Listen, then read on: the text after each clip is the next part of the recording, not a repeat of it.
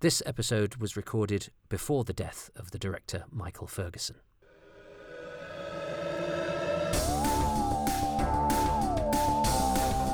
Welcome to Happy Times and Places, a positively inclined Doctor Who episode commentary podcast in which I, Toby Haydock, get a special guest to choose their favourite things about a story, and I have to then guess what those favourite things are.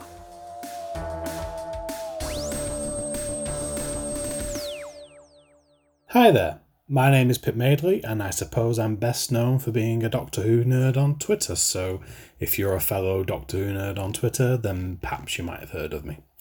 I'm taking time out today from babysitting my Vellans to watch one of my personal favourites. It's the classic 1966 William Hartnell story, The War Machines. Well, welcome everybody. It's time for the last episode of The War Machines. So I would like you to get ready with your own machines. And we're going to press play in 3, 2, 1, go. So here we go. This is the last episode of the last fully surviving Hartnell story. Which this wasn't when I was a bairn, so what was? Was it the Gunfighters? How extraordinary. So I'm glad this got, and again, it's different, isn't it? It's a different colour scheme. So, episode 4. So I don't think I've talked enough about the fact that this predicts the internet. That was the sort of thing that you'd always use to arm yourself against people who say, Doctor Who's rubbish. You go, actually, it predicted that we'd have a female prime minister, as if somehow, you know, getting something right that turned out to be true was somehow a sign of brilliance. But it is an extraordinary thing that the first one, set in the modern day, predicts, you know, a worldwide network of computers, which, you know, I mean, it's had slightly more impact on our life than causing the quite slow building of a cumbersome machine, or several. But it's it's a smart sci-fi idea, and tying in with the post office tower as well is nice too. And sort of communication superhighways that we now take for granted. Now this is quite Quatermassy, because Quatermass often told its stories via the media, and then Russell T Davies does it, doesn't he, with Aliens of London and things like that, and Trinity Wells and all of that. Whereas here we have Kenneth Kendall appearing as himself. He was a genuine newsreader.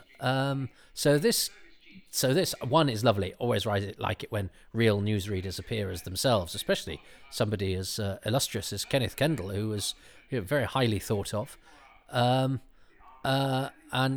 This is very reminiscent of the although there were speaking parts in Quatermass, the pub watching events unfolded, particularly in Quatermass and the Pit, which is a great way of sort of saying the nation is aware of this, and the idea that panic is spreading, and it's a great way of doing sort of exposition as well.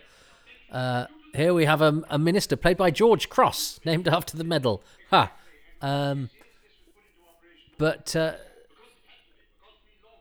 yes, this is Doctor Who very much sort of with the movers and shakers in Whitehall. This is sort of yes, Prime Minister, the alien invasion. But yes, so I like the fact that they managed to get Kenneth Kendall in to play himself.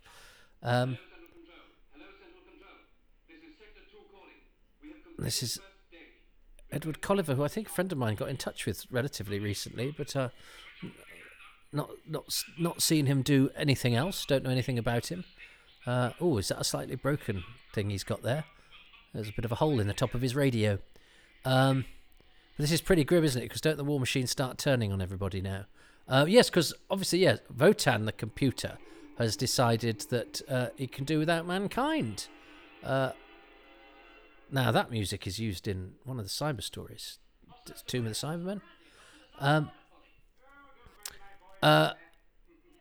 And it's a lovely paranoia about, machines wiping us out. Interesting, the paranoia now is, what does this information superhighway do with our information? And are we, prey to, an invasion of our privacy, a control of us? Now, that is listed in the discontinuity guide as a mistake. That Ben knocks it's a wonderful book, the Discontinuity Guide, one of the first sort of syntheses of loving the show, but sort of highlighting some of its shortcomings. And it would show, it listed goofs, but it says that bit there is Ben knocking the end off the gun and sticking it back on again. No, it's not. It's a plot point. Ben drops the Doctor's ring, goes to give it to him, but the Doctor's chatting away, so he gives up, and he uses the ring. The ring is important later on, so it's not actually a mistake.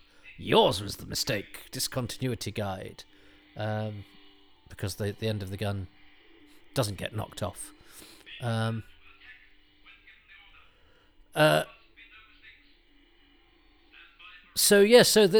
idea of the internet superhighway. All Wotan needed to do was really go on Twitter. And wind people up by trolling them with Wotan 1692755 or whatever. Now, is he going to get? I think he does get killed now. That's pretty grim, yeah. Because the war machines are now going to start destroying us. I'm going to sneeze. I've got hay fever. No, I'm not. I wish I'd picked up on Pip's idea of the branding. Doesn't hide his purpose. Yeah, so the brainwashing thing is odd, because Major Green spent the whole thing sort of killing off slaves and all of that sort of thing, and so what, has he been sort of totally under the control of Wotan? But then he needed sort of Polly to say, oh, Dr. banged his head then, Polly to say, Wotan thinks this should happen, so it's the level of what's already been programmed into them by Wotan and what they need to be told by particularly by Professor Brett or Professor Crimpton, is never quite certain. Oh, dear old Alan. He was a fine Ebenezer pantomime guy, but he was also a sort of English, blazer-wearing English gent, cricket lover, utter gentleman, and very stoical. Taught himself to write again after his stroke, so that he could sign autographs largely for Doctor Who fans, though he did carry on as well. He didn't get much to do in this episode, but he was a nice fellow. Yeah. Gosh, they're all dead now. Because John Rolfe died last year too. Last year was Alan Curtis. This year, God, I'm a anorak-clad harbinger of doom. This is John Slavid, who's also in the massacre. But some of this scene is cut, isn't it? And this is where they have to piece bits of it together. That's beautiful quality, that film. So that bit of his... Oh, it's a Toby Ale, one of the few references to me in Doctor Who. So his final lines, I think, were originally... it was still him on camera. And this is Dwight Wiley, who's what's he credited as, radio announcer. He is also playing himself. Dwight Wiley was the first black radio announcer employed by the BBC. He went on to have an illustrious broadcasting career in Jamaica and Canada. But yes, made history, and also makes history here as the first credited black speaking performer in Doctor Who, I think. Although Julian Cherrier, who is Zephon in the Daleks' Master Plan, was of Indian descent. And I think Chris Cornelis, who's credited as a Saracen in The Crusade, but he doesn't actually have any lines. I love that shot of the war machine in the water with the bike. This film stuff is absolutely glorious. I love it. And there's a couple of prominent extras like Sam Mansouri, who's one of the delegates in Mission to the Unknown. But I think combination of speaking and a credit, it's Dwight Wiley, but you don't see him. So then you've got Elroy Josephs as Jamaica in the next story, The Smugglers.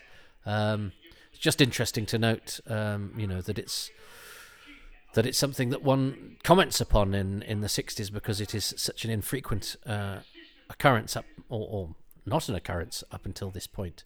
But I'd just say that as a point of interest because you can't see Dwight Wiley, so some people might not know what he represented and who he was. But he also is a person who plays himself. Michael Ferguson's really interesting with his camera, isn't he? He'll start on people's feet, and he sort of. Oh, I think here's another cut. Yeah. So this quote, that close up of Wotan was originally a shot of Polly and Professor Brett, but because it's a threat of death, it has been cut. And replaced with a shot of Wotan. I mean, it's a really interesting thing to buy a science fiction series and they go, anytime anyone is threatened with death, we shall cut it. I mean, what do you expect to happen? God, I don't know how many murder mysteries were hacked to pieces, unlike any of the people in the murder mysteries who just disappeared off screen and nobody referred to their deaths. Hartnell's on brilliant form in this, and I'd quite like to see him teaming up with William Mervyn quite a lot. William Mervyn's one of those people who sort of always looked the same age, but I think he was only in his 60s when he died. But I do like the combination of Sir Charles and Doctor Who. And it's interesting the sort of variation in quality we've got of some of this film. Some of it's quite grainy. That's a ropey shot. That Mike Reed? Mike Reed from EastEnders. He does get a close-up later. That is him on the left. Mike Reed from EastEnders played Frank Butcher, was a stand-up comedian and a very recognisable figure in the UK for decades, especially sort of in the 80s and 90s when he was in EastEnders as a regular. But he was known before that, but he wasn't known at this point, where he's an extra playing a soldier in The War Machines. And another comedian, Mike Yarwood, who was extremely famous as an impressionist. Not a very good one, but the only one. Again, that's a bit like,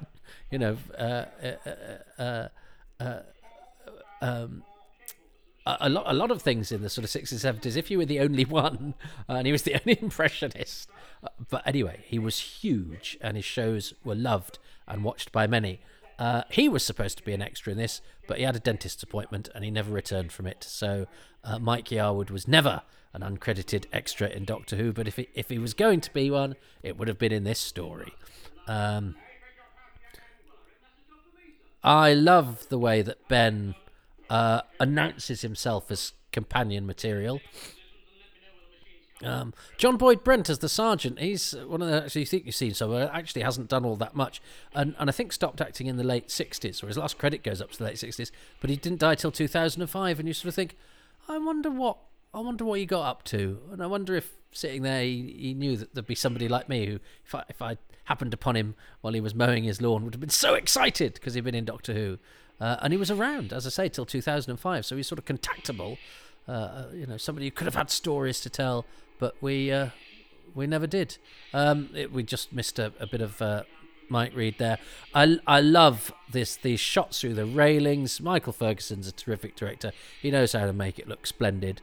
And this is fairly straightforward stuff. It's Sol just trying to put a box in a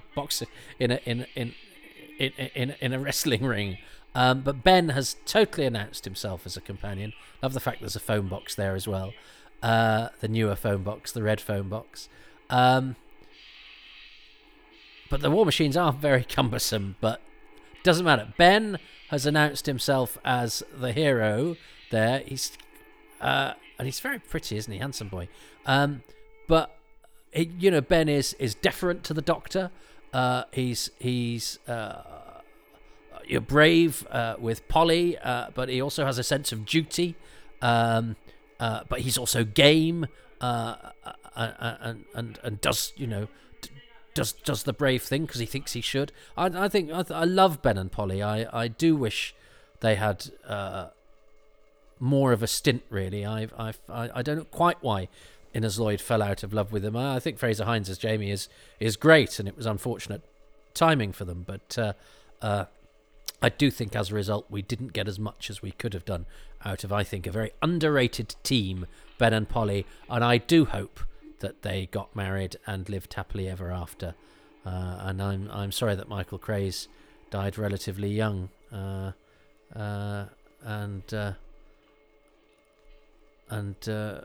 I thought could have had maybe a better career. Hartnell has a great face. He's got a brilliant hat,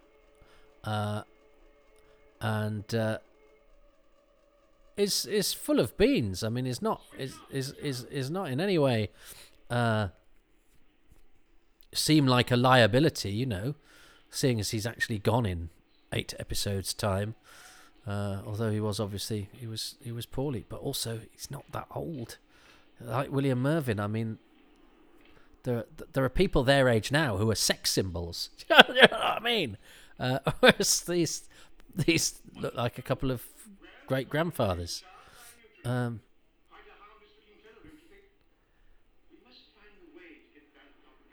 I'm loving the amount of film on this. I'd forgotten how much beautiful film there is. Carl Conway.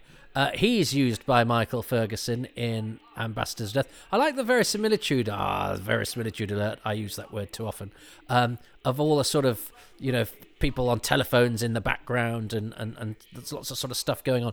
But Carl Conway is in the Ambassadors of Death, but he's also in one of the first nudie films, when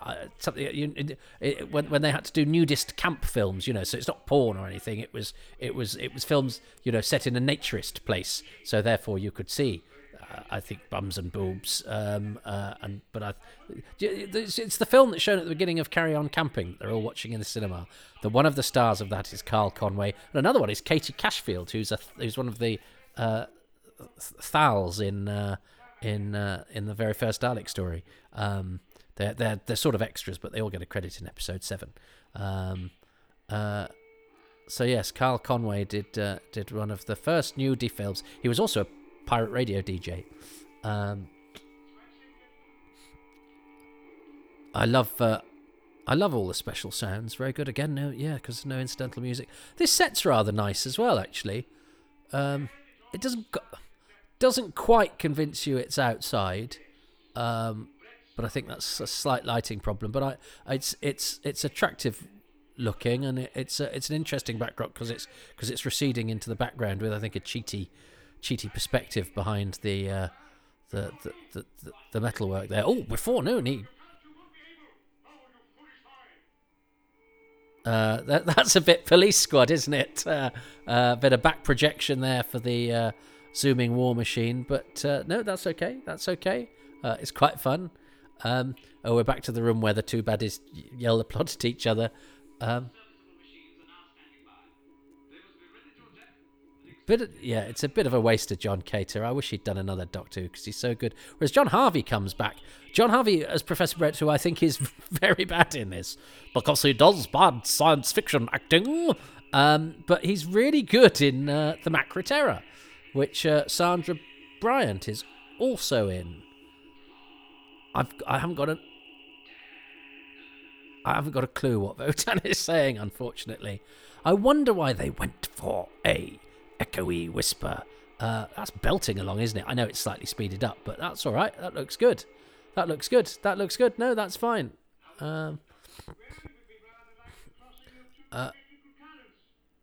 There's not really a Hartnell story like this. But I mean, yeah, look at, and I like the use of the post office tower as a sort of geographical motif to really centre it in the now. I always get a little thrill when I can see it. It looks giant, doesn't it, over London now? I mean, it wouldn't. It would have some serious competition scattered around it. So yeah, and Ben, continuing his quest to be a companion, goes to save Polly.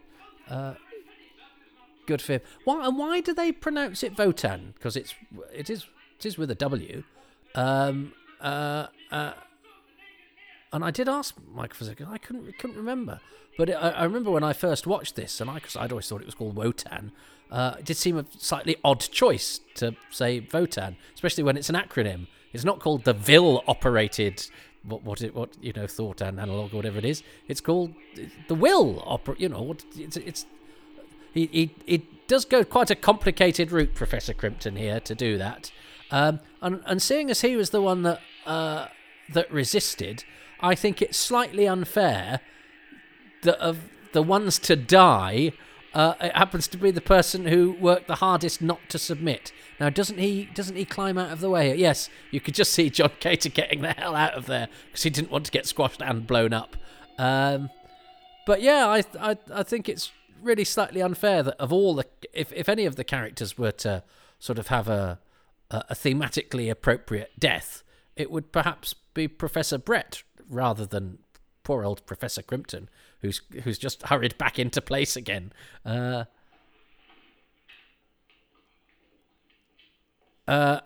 oh yes, so well, that's a bit of a shame. So it's a fairly straightforward denouement, isn't it? The Doctor sends the machine to shoot Wotan. I mean, it's fairly plot-wise, it's pretty straightforward, but I don't think it matters because basically the pull of this episode is, war machines in London, or war machine in London, and the sort of worldwide thing going on there, which I think is all very cleverly portrayed. And here we get poor old Dodo's off-camera exit, which I think's a bit of a blow. Anyone been to that corner of London? I should go there, really. I'm sure it's been identified where it is. My geography's terrible. I'd have to look that up. Oh, and look at them. Don't they look great? I love Polly's costume there. Don't they look absolutely terrific? She looks brilliant in that hat and the sort of Bretonny shirt thing. I think they look just so modern and game and exciting and beautiful, the pair of them. I'd love to have I'd love to have more space adventures with them.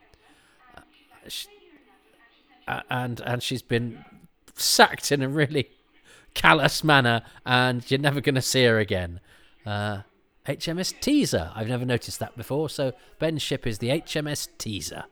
And I like the out of order little joke as well. So yeah, so Ben hadn't knocked the thing off the end of the gun. He's got the Doctor's ring. Isn't that why they go back to the TARDIS? Something strange about that police box. That was in one of the documentaries. Key, the ring, is it? Oh yeah, it's not the Doctor's ring. It's the Doctor's key that falls out of his cloak when he didn't knock the end off the gun. So that's why it's a plot point. Ben's got the spare key. Go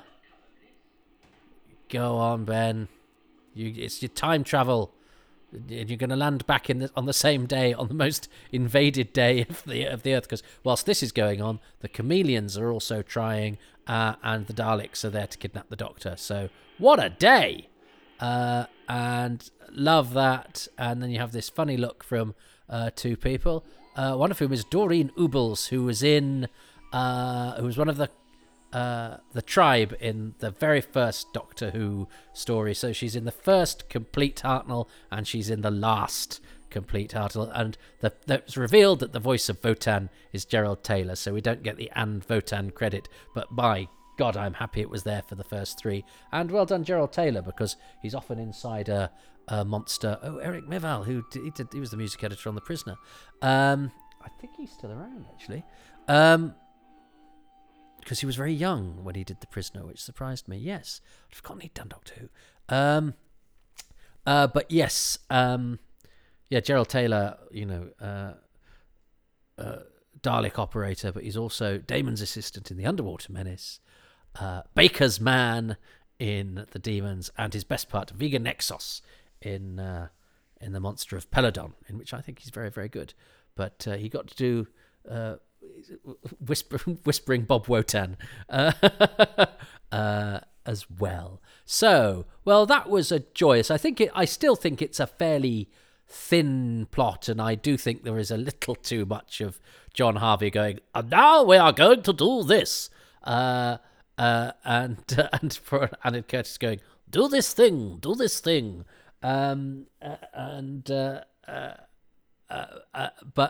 but I like the modernness of it. I like the idea of the network of computers, Doctor Who in modern London, Ben and Polly, all of that. I do think the rest of season 3, or a lot of the rest of season 3, is more interesting. So I am sad that this does better in polls, which I guess due to it existing, but also I think it's probably more the sort of story most people want Doctor Who to be, and I'm aware I'm probably being slightly pretentious going, but I like the more cerebral, slightly duller and odder stuff of the Tiles and Wash, Wiles and Tosh era. But I'm drawn to that. But I'm also drawn to a lot of it because it's missing and we can't see it, and I've always got a thing about conferring status on things you cannot have, because that's somehow more tantalizing and more tragic. So it's all based on feeling sorry for ourselves. So I've got to choose the thing about episode 4 that I like, and I've got to choose a thing overall.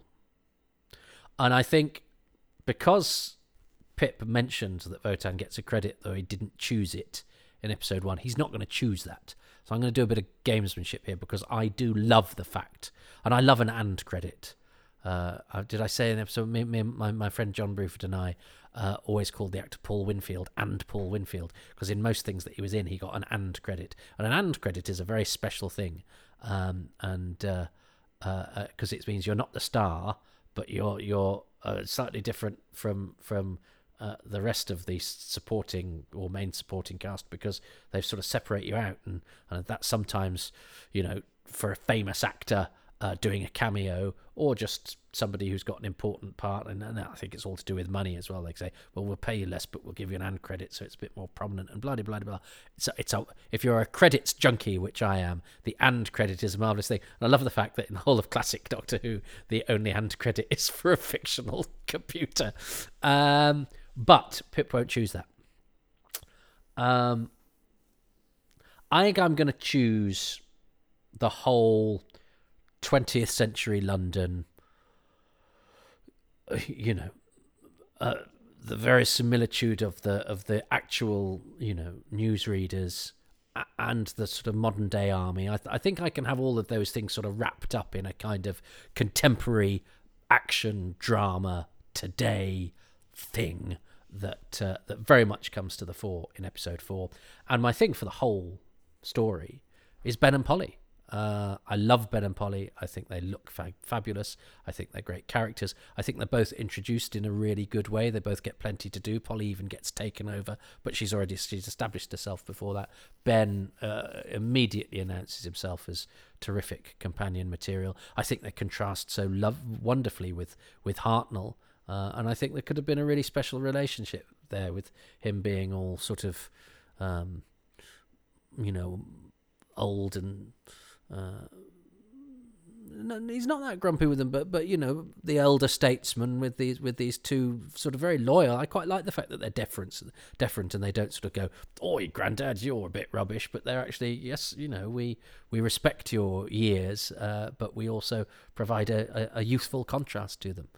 So those are my things. What are Pip Madeley's things that he likes about episode 4 and the War Machines as a whole?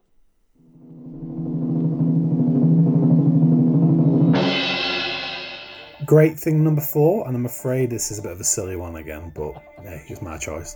It's the bit where William Hartnell nearly smacks his head on the top of the War Machine in episode 4. It's just the sort of instinctive reaction. He swerves away from it. It's just so human and real. And I love the fact that they couldn't cut those things out in the 60s because, of time and money, tapes and all that. TV needs more of that, just a sort of really human touch. And, it's a good thing he didn't smack his head, of course, but it's funny to watch. Yeah, fair enough. Fair enough. And this is his whole thing. Okay, so last one, and if you've got this, Toby, I'll be amazed. My bonus choice from the War Machines, it's the absolutely ridiculous moustache that's been sported by the army officer standing in the background at Covent Garden in episode 3. He's got a stick as well. His moustache is so huge, it should have a credit of its own. And it even looks like a W. So I'm wondering whether Wotan actually gave it him. Maybe he was under the control of Wotan, because we know how much Wotan loves brand management. Anyway, yeah, that's the sort of nonsense that I love Doctor Who for, really. So there you go. Well, I did notice the moustache, Pip, but I think I noticed it last episode, didn't I? Yeah. But I didn't choose it as one of my favourite things, but I do like the idea. Yeah, that's a hint that he's a Wotan spy, because he normally has his moustache like this.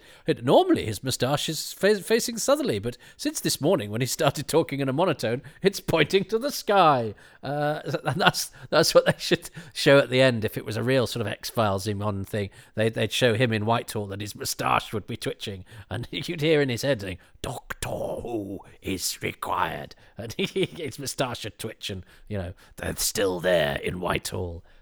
So I like to think that yes, well, one of Wotan's military slave is still waiting for phase 2 of the War Machine building. Well, there we go. A story that I like all the black and white stuff, but I had a slight beef against. Not because I didn't like it, but because I think everyone else likes it too much. And what an ungenerous way to think that is. And that's what I'm trying to inoculate myself against in this process. Is it doesn't matter what anybody else does. And if more people like this than the Mythmakers, it doesn't matter. It's not going to make any material difference to anybody, even if, in my view, they're wrong, because I think the Mythmakers is just glorious. It doesn't matter, and I enjoy it, and I thought it was fun, and I think it's fine, and I could easily enjoy that without worrying about what's gone on before it, what's come after it, and how other people receive it. Listen to oneself. Bit of perspective is required. No, I enjoyed that, and I really like the sort of modern vibe that it has. And I say it would be nice to see more of Hartnell doing that, but actually the fact that he only really does it that time is sort of what makes it so special. I know there's the bit on the Empire State Building in the chase, which is probably today, and there's Planet of Giants, but everybody's small. But that's really the yes. So they qualify, but I think this one is this is self-consciously modern in a way that I think other Doctor Who prior to that sought to be, a contrast, otherworldly or backwards in time. Whereas actually in this one, the contrast with the modern day is the Doctor himself, and he looks absolutely great. I wonder if he had some psychic paper, and that's what we didn't see. That's got to be what we didn't see, because he just walks into the post office tower. And I quite like the chutzpah of that, of just going, well, let's not bother with him having to sort of talk his way into it. It's just Doctor Who. So look, and is he Doctor Who? Again, that's up to you. I think he's Doctor Who on the credits, but he's not called Doctor Who. That makes no logical sense, but it's what makes sense to me. And that is all that matters. I think you'll find. I think you'll find. I think you'll find. I think you'll find. Well, I couldn't not investigate that moustache, could I? It belongs to the brilliantly monikered Biff Byfield, who is playing his only role in Doctor Who. He was actually a saxophonist. He played in a jazz band or several. So if you can imagine that excellent moustache stripped of its military accoutrements and instead in the smoky dinginess of a jazz club, it perhaps takes on a different hue. The other excellent moustache belonging to the other military official, they're actually credited as top brass in the paperwork, not on IMDb, which calls him senior military officer or something, but they're actually top brass in the War Machine's paperwork, is Louis Alexander, who was quite a handy extra because of his excellent, neatly trimmed moustache, and he quite often played authority figures, although, like Biff, this is his only Doctor Who, although Louis was married to Aileen Lewis, who, like him, was a prolific background artiste, and she appeared in an episode of Doctor Who and the Silurians. So they are a married couple who both did a Doctor Who. Lewis brilliantly lived till 2010 and to be 100 years old, whereas Aileen, when she died, was 99. See, I think there are brilliant stories even to be had lurking around in stock hired military uniforms in the back of one single episode of a shot of Doctor Who. I salute you, Biff and Lewis and Aileen, and Biff and Lewis, I salute your moustaches as well.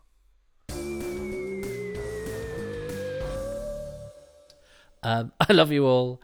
Thank you for listening and for watching, if you're doing that, which currently much later because I'm editing the videos much further down the line because it takes ages.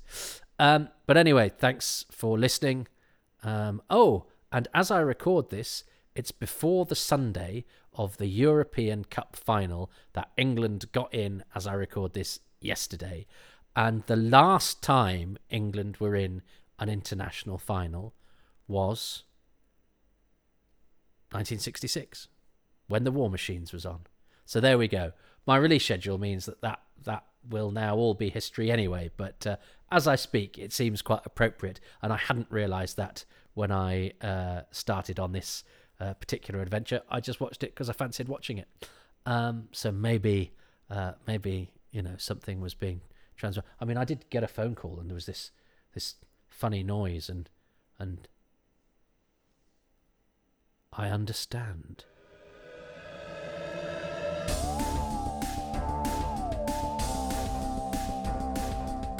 Thank you so much for listening to Happy Times and Places with me, Toby Haydock, and my special guest, Pip Madeley, who can be found on Twitter @Pip Madeley, and I urge you to do so. He'll be the highlight of your day, I'm sure, if you surf the internet looking for enjoyable things with a Doctor Who flavour. I would also like to thank patrons who make these podcasts possible, and they include Mark Findlay-Smith, Rachel T.S., David, who I think wants to be anonymous. I'm not entirely sure. David, if you're out there and you've just joined, I don't know whether you want to keep your name a secret or not. So if you want it in all its glory, drop me a line. Samuel, I don't have your surname either, Samuel. I'm sorry about that, but I love you. Gary Gillett, Paul Philip Dahlgren, Jason Gorman, Alex Kafajoglu, Chris Phone, Mark Keating, Robert Davis, Scott Pride, Nick Tedston, and Ruben Herfindahl. The music is by Dave Gates. If you too would like to become a patron, you can do so at patreon.com/Toby Haydock. Does anybody listen to these bits? Am I just soliciting in a vacuum? In which case, I'll make some confessions. I've never eaten a pepperami. I've never really seen a full episode of Stargate. None of them. None of the iterations of Stargate. And I once got left a 50p tip by Martine McCutcheon, who doesn't like tomatoes. There we go. It's pretty much the highlights and lowlights of my life there. So that's the sort of bonus stuff you get if you wait behind the end of the credits. It's almost like a Marvel film, isn't it? In absolutely no way whatsoever. Anyway, that's a long-winded way of saying join up to my Patreon, patreon.com/Toby Haydock, or kofi.com/Toby Haydock, where you can do a one-off payment. Or you can do the thing that costs you nothing, which is to give these podcasts 5 stars everywhere you possibly can, especially on Apple and iTunes, because that really helps to make me look attractive to the passing trade. And frankly, this lamppost and the moonlight ain't doing it. Okay, I think that's enough soliciting for now. Doctor Who fan isn't my job, you know. Being a comedian is my job. So, you know, if you like me, do you like me? Come and see me on Tuesday in Manchester, 8 p.m, XS Malarkey, 24-year-old award-winning comedy club. I am the regular MC. I'm there with 4 different comics every week.